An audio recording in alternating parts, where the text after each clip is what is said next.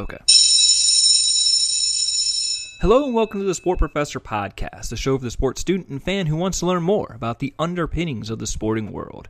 I'm your professor, Dr. Drew Sikansky, and today we will conclude our three-part series on the history of sport and recreation by discussing the evolution and trends in sport in 19th and 20th century America. We will highlight the similarities between sport and recreation in the modern era and ancient times and tell you how it has changed as well. So if you've ever wondered how the Great Depression led to an increase in sport opportunities, or who the father of the playground movement was, this podcast is for you.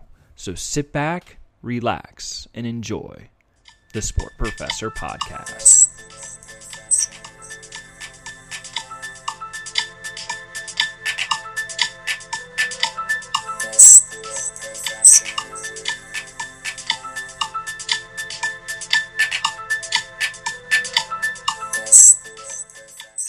The last couple of weeks, we've engaged in a number of conversations dealing with sports and ancient societies. We've talked about the ancient Egyptians and ancient Assyria and Babylon. We've traced forward to the Greeks with their Olympic Games. We've discussed the Romans and the Colosseums and the gladiators.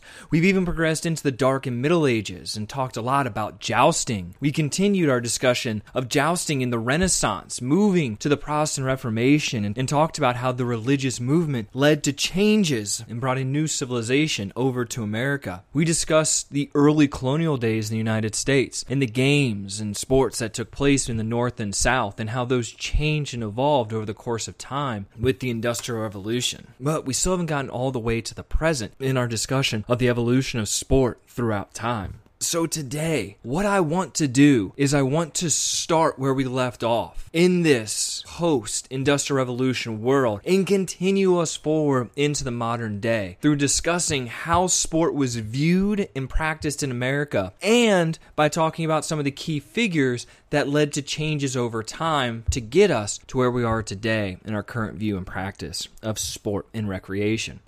To set the scene, remember, after the Industrial Revolution, in which more people were moving into the cities, where they had increased amounts of leisure time, increased amounts of discretionary money, we have individuals partaking more and more in different forms of recreation and sport. For example, theaters, dance halls, shooting galleries, billiard parlors, beer gardens, saloons, and red light districts all became very popular on the outskirts of these towns and within these cities. However, in the mid 1850s to the early 1900s, these forms of recreation and leisure started to worry people, just like in previous generations and in previous eras, because the churches and others saw these forms of activities as bringing individuals further away from God and closer to the devil worship. Remember, we talked about this idea of idleness is the devil's worship. So, in the 1850s and 60s, we have a movement to provide more structured forms of recreation and sport to individuals to keep them away from these types of activities. This movement became known as the recreational movement, and it was known for the providing of public recreation to individuals. And there was a large focus during this time on adult education. During this time, we also see a number of parks start to form in the United States. In the 1850s, up until the early 1900s, parks started to become seen as a way that the government could provide some form of space for recreation and help with some of these issues of idleness leading to debauchery in these red light districts or these saloons or beer gardens. And so we start to see in the mid-1800s land set aside specifically for parks. In 1864, we have the first conservation action in setting aside Yosemite Park. The first national park was actually formed in 1872 in Yellowstone, with the primary purpose not just of providing land for recreation, but also preserving the national heritage and wildlife. Now, this was very different from European parks, which were only seen as a form of landscape. These parks were seen not only to preserve nature and the heritage of America, but they also were viewed as a place where individuals could go and engage in approved forms of recreation and leisure. In addition to this movement in the mid-1800s to set land aside for recreation opportunities and and to preserve it. We also see the birth of voluntary organizations around the same time to help maintain healthy forms of recreation, healthy forms of sport for individuals. We mentioned this in a previous podcast, but we saw in 1851 the birth of the YMCA, the Young Men's Christian Association, which primarily came about due to religious desire to provide a benefit to underprivileged youth and to provide a form of recreation and sport to individuals that would go in line with the Christian ideologies that were prevalent at the time. The YMCA then gives birth to the YWCA, the Young Women's Christian Association, in 1866 to provide the same type of opportunities to young women. Again, with the goal of providing these kids with sanctioned activities after school so that they weren't just idle in doing things that would go against the Christian religion. This coincides with the playground movement, which is an outgrowth of, again, the Industrial Revolution, where we have more and more cities coming into existence, becoming larger. More and more housing is built. More and more offices are built. There becomes less and less of an area in these urban places for individuals to go and engage in recreation. So municipal start to be built around this time to provide that space for individuals. Central Park, for example, is built in 1857 as a way to take this green space in New York City and maintain it for recreation and sport purposes. Additionally, these parks were built because many people in the urban areas didn't have a lot of money for recreation opportunities. So the thought was that the government could take some of their money and preserve the land. One of the early examples of this is known as the Boston Sand Gardens, which is a very primitive early park. It was just piles of sand literally dumped behind a church. And they would have volunteers that would come and watch children play in the sand. It doesn't seem like much of a park, but what it did provided a place for children to go where they could engage in free forms of play with each other for no cost to the parents. Just like we saw in other ancient societies, though, not all were welcome in these parks. In fact, there was a large amount of discrimination against who could participate and who could not. In other words, individuals who were seen as lower class, primarily individuals from other countries, immigrants, Mexican immigrants, Hispanic immigrants, Chinese, Asian immigrants, and African Americans were not allowed to come in and play in these parks. Instead, it was primarily for the white middle class individual. So we see this idea of discrimination take hold in the 1800s, where we didn't want to provide equal access to everyone, or we weren't concerned about everyone participating. We were just concerned about the middle class whites having forms of play available to them, where we weren't as worried about the minorities within these areas. This growth of parks and the recreation movement continues far past just the mid-1800s and early 1900s. In fact, if we just look at the number of cities that are sponsoring public recreation programs, we can see that this continues to grow and grow and grow. In 1906, there were 41 cities sponsoring public recreation programs. Just 14 years later, in 1920, there were 465 cities sponsoring public recreation programs. And in 1925 to 1935, the number of municipal buildings that were available for recreation quadrupled. So we see a massive push by cities in the early 1900s to provide space, facilities, and opportunities for kids to engage in forms of recreation and sport. Because, again, there's this growing belief that these forms of recreation and sport are actually helping kids stay out of trouble and teaching them valuable lessons. And this ideology continues into the modern day. Not only did we see a growth in parks and the providing of recreation and sport opportunities at the municipal or local level, but we also see it at the federal level, and specifically with Teddy Roosevelt. Now, Teddy Roosevelt is seen as the father of the federal park system. His focus was on preserving the forest, historical sites, the scientific sites, and wildlife refuge that were in place in America. What he saw was that so much of this space was being developed that we were losing part of what made us America. And as a result, a number of acts start to be passed while he was in president, and they continue on afterwards. For example, we have the Reclamation Act of 1902. We have the U.S. Forest Service being formed in 1955. The National Park Service is formed in 1960.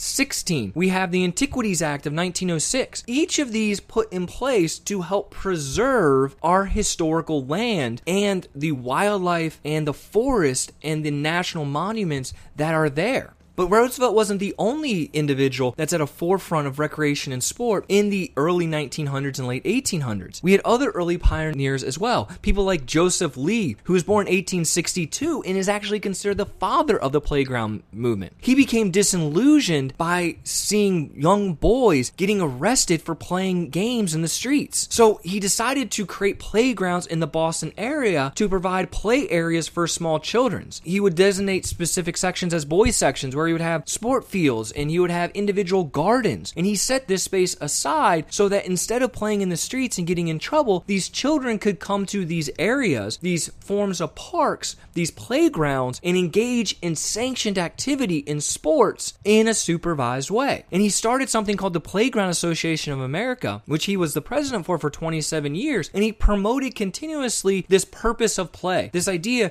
that we can teach play through leadership of adult individuals. Another early pioneer was Dr. Luther Gulick, who headed the first summer school for gymnasium instructors. Now, this might seem like something that is pretty small and insignificant, but the early training of individuals in how to teach sport to children was a massive important, and it actually is the first form of physical education training that we see. Physical education, of course, is one of the precursors to sport management. So Dr. Gulick was the first to head a summer school aimed specifically at training people on how to instruct the children that were coming to these playgrounds and coming to these places for sport. He was also the first president of the Campfire Girls, which was an organization that was set to provide recreation opportunities for young women. He was a big part of the establishment of the Playground Association of America in 1906, and he really pushed the expansion of these programs, not just for boys, but really promoted and expanded work programs for girls and women. And he was one of the pioneers that said not only should young boys be involved in these sporting and recreation activities, but we should also get these young girls involved as well. And the last person I want to talk about that was a major pioneer was Jane Addams. Jane Addams was a social work pioneer who fought for the youth and immigrant families and the poor people in urban America. Remember, we said these early playgrounds that wanted to promote sanctioned activity for children were highly discriminatory, and that they only really focused on providing opportunities for the white middle class children. So what Jane Addams did is she said that we should be providing those same opportunities for all youth, including the poor and the immigrants. And to do this, she established the Hull House in Chicago with this main idea that recreation can be used to reinforce traditional values, and that actually play, recreation, and sport was a great way for foreigners to get quote-unquote Americanized, to learn about American customs, to learn the language, to learn how Americans acted. And so Jane really pushed this and got a number of youth immigrants and poor individuals in the urban America involved with recreation and work to tear down the barriers that were keeping them from getting involved for so many years. As we are building parks and the playground movement is growing and gaining steam, and many advocates are pushing the use of recreation and play as a means to learn valuable skills or to indoctrinate individuals into American culture, not everyone shared these ideas. In fact, there was growing concerns in the early 20th century with how popular leisure and leisure activities was becoming. People feared that any type of unstructured leisure time would lead to problems. This fear began to grow more and more, not just with children, but with adults, because the industrialization of America continued to lead to decreased working hours, which meant more leisure time. So pool and billiard parlors and dancers and vaudeville shows and all these forms of commercial amusement that were popping up started to make many fear that immoral behavior and sexual corruption was occurring within the white middle class America. In fact, there became certain terms like white slaves, which stood for prostitution, that became popular because people feared that the more leisure time that these young men would have, they would be more likely to engage in this debaucherous activities. So what happens is the government steps in the early 20th centuries, and as we see the playground movement exploding, the government steps in and they start to place regulations to lessen the amount of recreation activities that individuals individuals are engaging in. That requires certain things in order for these commercial organizations or these commercial forms of amusement to open up. For example, the government steps in and requires individuals have a permit to run certain types of venues. So in order to run a pool hall, you had to get a permit. In this way, the government's able to actually limit, in their minds, the amount of improper recreation individuals can engage in. Because what the government really wanted to do is they wanted to uphold these Victorian values that were governing the time. In the early 20th century, we continue to see voluntary associations opening up, though. So not only do we have the Playground Association of America form, but we also have associations like the National Associations of Boys Clubs formed in 1906. We have the Boy Scouts and the Campfire Girls formed in 1910. We have opportunities for adults as well. We have the Rotary Club, the Kiwanis Club, the Lions Club, all founded between 1910 and 1917. So we have an expanding of recreation organizations that provide an outlet for people to come in, engage in social forms of recreation with each other. At the same time, we continue to see the growth of the YMCA and the YWCA up to more than 1.5 million members in 1926. The Playground Association, as we mentioned, was founded in 1906 as well, with the purpose to develop informational and promotional services to assist people of all ages in using leisure time constructively. They created what was called the Normal Course of Play, which was a curriculum plan of courses on play leadership. They wanted to teach individuals to be leaders through engaging in forms of recreation, sport, and play. An idea that we still practice and that's still valued in today's culture.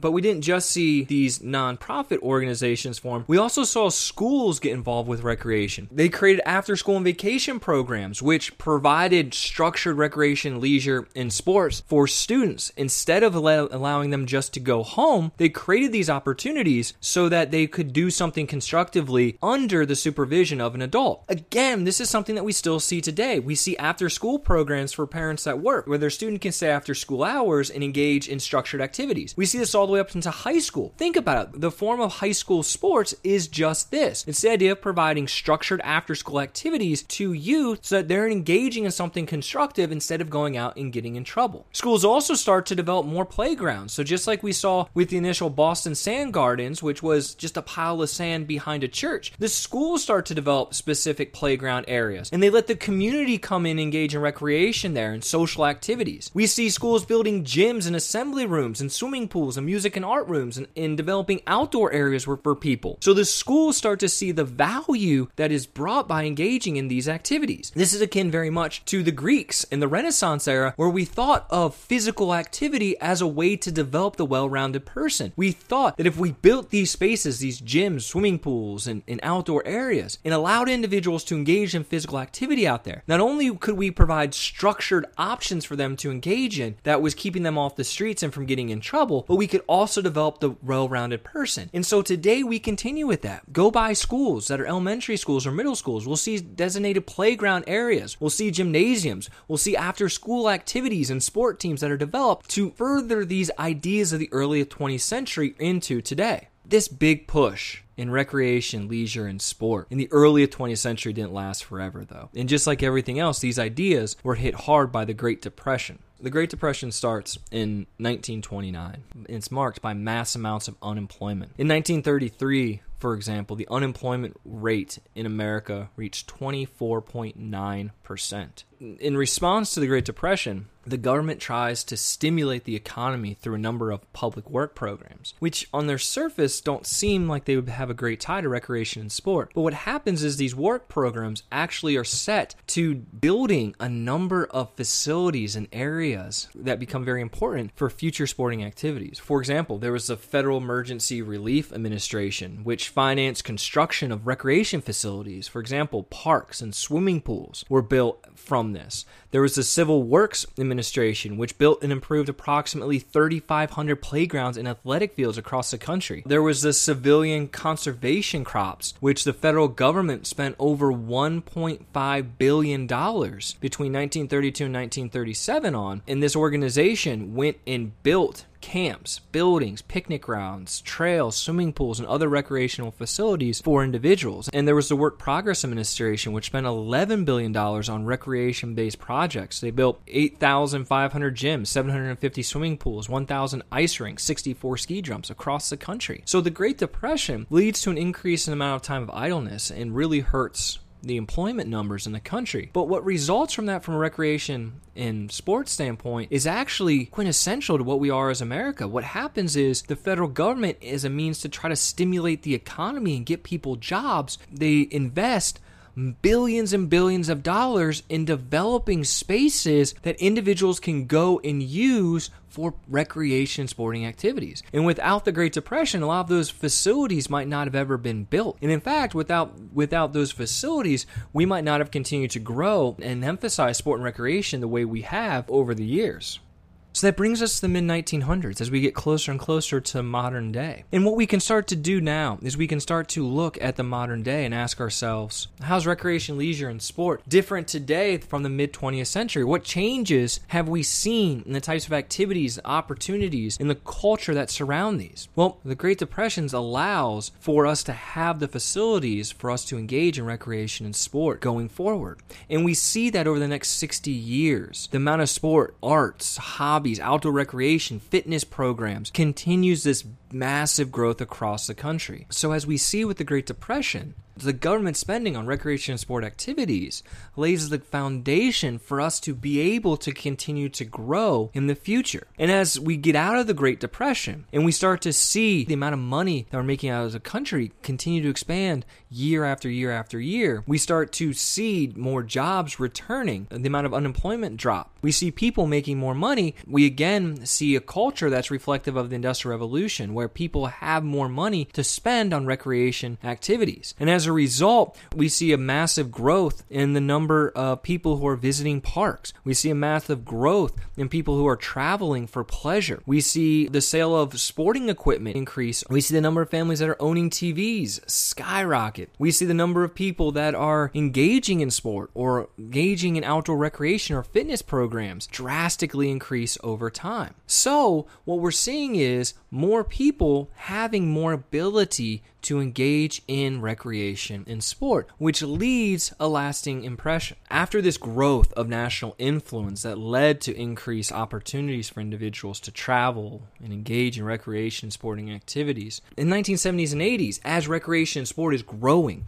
we also see the government increasing the amount it's spending on a yearly basis, which results in higher taxes to pay for the government's expenditures. Now, people don't like higher taxes, so individuals start to protest how high the taxes are, and they start to protest how the government is spending money. For example, the growing population meant that there was a growing number of children in schools, which meant they needed more money to run the schools. However, oftentimes the school districts were forced to freeze their expenditures to try to create a balanced budget and reduce their spending. This led to individuals starting to revolt against the taxes, leading to tax cutbacks, which means the governments have to cut back their spending as well because they don't have as much money coming in. So that means cutbacks oftentimes come in things like parks, libraries, different forms of public recreational services, different social services that are being provided. So where we had a ton of money coming in to support recreation and sport and everything that was around it within the Great Depression, and then following the Great Depression in the 70s and 80s, because taxes became so high that people started to revolt, tax cutbacks were needed to satisfy the public, and as a result, that money that was once available for forms of recreation, sport, and the services that surrounded it starts to dry up.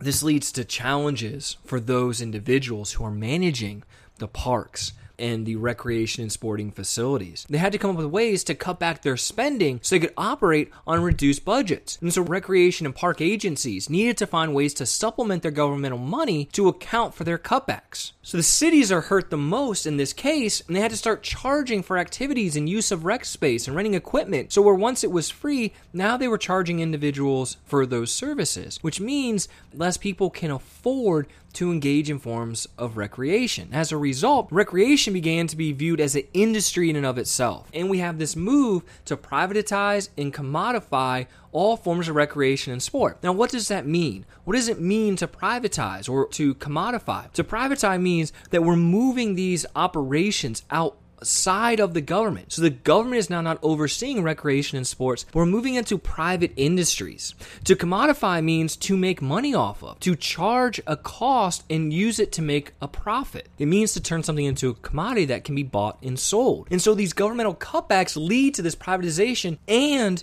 this commodification of recreation and sports, which we still see today.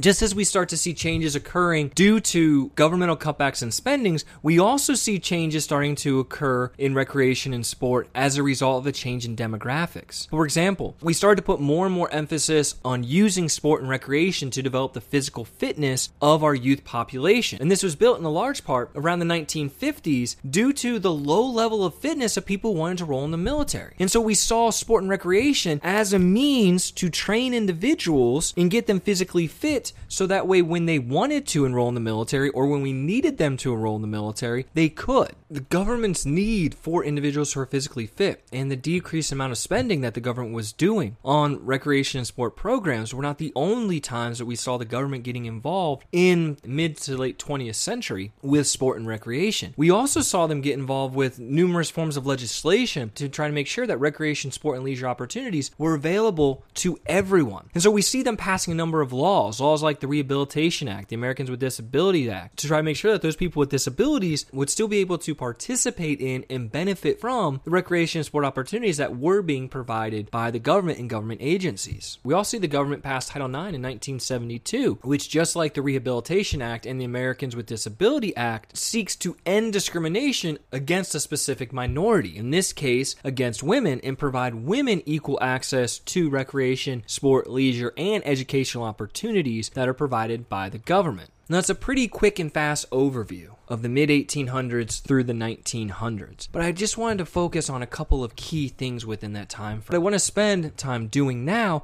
is going over the 1990s and beyond, the modern day history of recreation, sport, and leisure, and talking about the different trends that we see within these time frames within the context of our ancient societies that we've already discussed. So the first major trend that we see is this commodification and privatization of recreation and sport. Commodification is defined as the process of taking any product or service and commercializing it by designing and marketing it to yield the greatest degree of financial return or profit. So the idea here is that we are taking sport and recreation and the products that are around sport and recreation and the services that are around sport and recreation, and we are designing and marketing it to try to sell to make money. So we are taking youth sport, for example, and we are trying to design it in a way that we can sell it to a consumer to make money off of it. And this trend, even though it begins in the 1970s and 80s with the reduction of taxes and the reduction of governmental funding for these recreation and sport opportunities, really starts to come into full force in the 1990s, where we see the growth in the number of organizations that are trying to provide and sell sport and recreation to consumers. We also see this increase in privatization, which is the practice of having private corporations take on the responsibilities for providing services, maintaining facilities, or performing other functions that were formerly done by government agencies. So just like we mentioned in the 70s and 80s, where we see this reduction in tax money going towards recreation and sport organizations. As a result, many of these organizations privatize and they move outside of the government, meaning they actually have to commodify or they have to try to package their products or services and market them out to sell so that people want to buy them. So we see in the 1990s this massive growth in commodification and privatization of recreation and sport opportunities. This commodification and privatization of sport is really reflected in one of the other major trends that we see in the 1990s, which is this class stratification and its effect on sport. Now, class stratification is something we've already talked about in ancient societies, but let me highlight it here in the context of modern day sports. When we talk about class stratification, what we're discussing is the economic difference in what people make. And we can categorize this in three areas. We can say there's the upper class, there's the middle class, and there's the lower class. The upper class individuals are those individuals in our society which make the most. We generally consider individuals in the upper class if they're making six figures or more. We then have the middle class individuals who are making anywhere between 70, 80,000 down to right around $30,000 to $40,000 a year. And below that, we would have the lower class. Just like in ancient societies, the class that you belong to actually has a big influence on the types of recreation and sport that you participate in. So let's take a second to rewind and remind ourselves of those ancient societies and how class stratification worked with them. If we just go back all the way back to Mesopotamia in the ancient Assyrians. Remember, the ancient Assyrians engaged in lion hunting, but we pointed out very specifically that the only individuals that were really engaging in the lion hunting were the royals of the time, were the kings, were the rulers, or the upper class individuals, because those were the only individuals that could afford it. If we fast forward not too far into the future, into the Romans. Remember, we talked about the gladiators. Who were the ones that were the gladiators? They were primarily the slaves, prisoners, the lowest of the low-class individuals. Those were the ones that were primarily engaging in those activities. We move forward in our discussion of the Middle Ages in things like jousting. Jousting was done by knights. Those were individuals that were more in the upper class. The lower class individuals engaged in sports like archery, we said. They engaged in more indoor sports and card games because they were not permitted to engage in those activities. Even in early America, we saw class stratification. Remember, we talked in colonial America about the Southern culture and the Southern societies and how we would use slaves just like the Romans did to engage in Mandingo boxing matches, where the rich white landowners would pit their slaves against one another. We also used slaves as jockeys, we said. So again, we had the lowest class individuals participating in sports, more for the amusement of the upper class. Now, let's look at how this plays out in modern society. We still have class stratification with sports, just like in those ancient societies. Think about upper class sports. These are going to be sports that require a large amount of money and free time in order to participate. Sports like polo, sports like golf, in which you need very expensive equipment. In polo, you need horses. That's extremely expensive. In golf, you need clubs. You need to be able to pay the green fees. You also need large amounts of time in order to participate in these activities and events. And the only people that have those large amounts of time to be able to do it are often the upper class, because the middle and lower class are working more hours in a given week and they don't have the free time to set aside. So we have these upper class sports where we keep the lower class or middle class individuals from participating by making them too expensive. Now, middle class sports.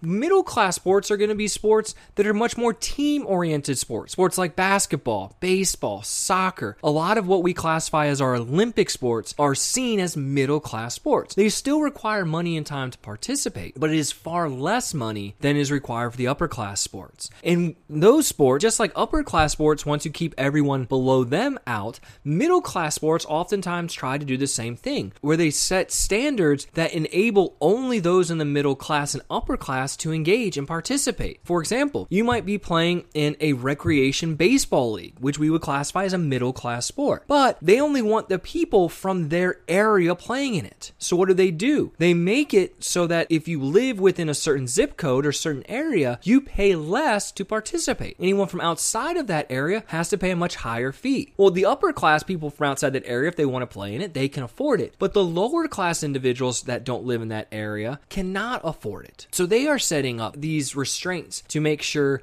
that the lower class individuals don't participate. And finally, we have those sports that are much more popular at the lower class. These are going to be the sports that are much more violent, in which have a much higher incidence of individuals getting hurt. Things like boxing, MMA, karate, those violent sports where the risk of injury is substantially higher to those individuals. Other sports that are considered lower class sports, oftentimes things like hunting and fishing are considered lower class sporting activities. So just like in ancient societies where we see this class stratification, difference in sporting activities that individuals in different social classes engage, we still see those same things happening all the way into modern day. One of the things that has changed over time is the impact of technology on our leisure activities. Now, this might not be the first thing that comes to your mind when you think about sports and recreation in the modern age, but technology has made our sport, recreation, and leisure activities easier than ever. Just think about it. How many of you like to run and use some type of GPS tracking device, whether it's an app on your phone, or if you have a Garmin watch, or if you go home and you get on your computer and you use an internet site to map and track your run? So we have GPS that makes engaging in this form of recreation, sport, and leisure easier than ever. We have cell phones that are MP3 players where we can use for forms of recreation and sport. I can use my cell phone to track my run using GPS. I can listen to the radio or podcast or music while I'm running. I can also, after I'm done running, then use my phone to get on the internet to look at scores of baseball games or football games. I can even just watch the games on my device. So technologies make the consumption of sport, the engaging in sports, easier than ever.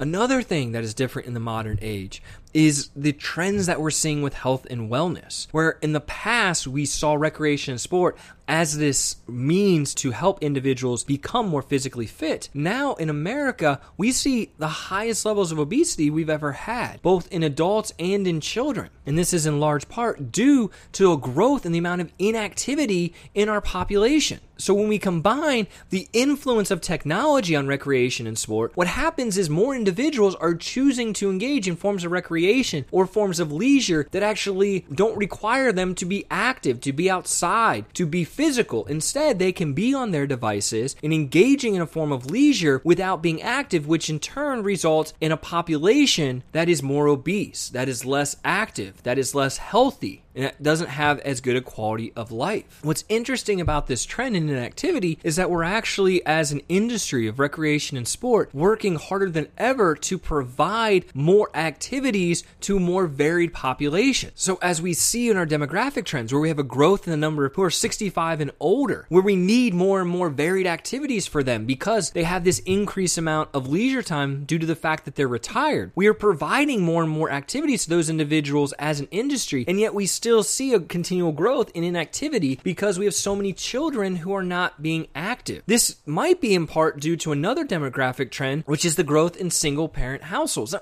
again, this direct link might not be evident, but if we have single-parent households, what that oftentimes means is that one parent is working in order to support themselves and their children. That causes them to have less time to be able to take their children to these different sporting and recreation activities, which means children are more apt to stay home, be inactive on their couch, engaged in a form of recreation that relies more heavily on technology like video games or watching TV or being on their phones rather than being outside engaged in sports. So even though we're providing more and more opportunities for these individuals, the fact that we see this growth in single-parent households means that we need to do better at meeting that specific growing population.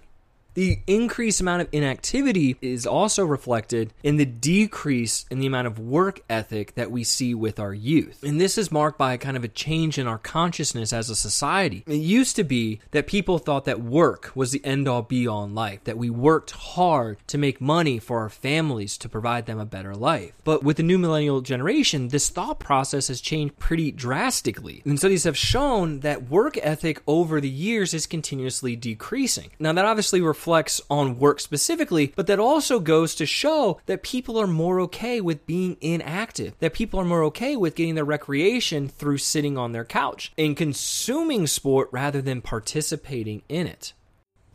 While we could continue to go on and discuss more about present-day sports and how they've changed over time, this is where our conversation ends today. We've tracked over the past 3 podcasts the evolution of sport, citing specifically different trends that we have seen, most notably the fact that governments have continuously been involved with sport and sporting activities over time, the fact that sport has been used as a way to maintain physical fitness and train individuals for warfare, the role of religion in sport in dictating what type of sporting activities are allowed and on what days they are allowed, intertangling of sport in education, and finally the role of social class in sport. Hopefully this conversation has enlightened you a bit to the fact that our modern day sports are not something that is completely unique. In fact, it is something that dates back to ancient societies and will continue to be a part of future societies as well.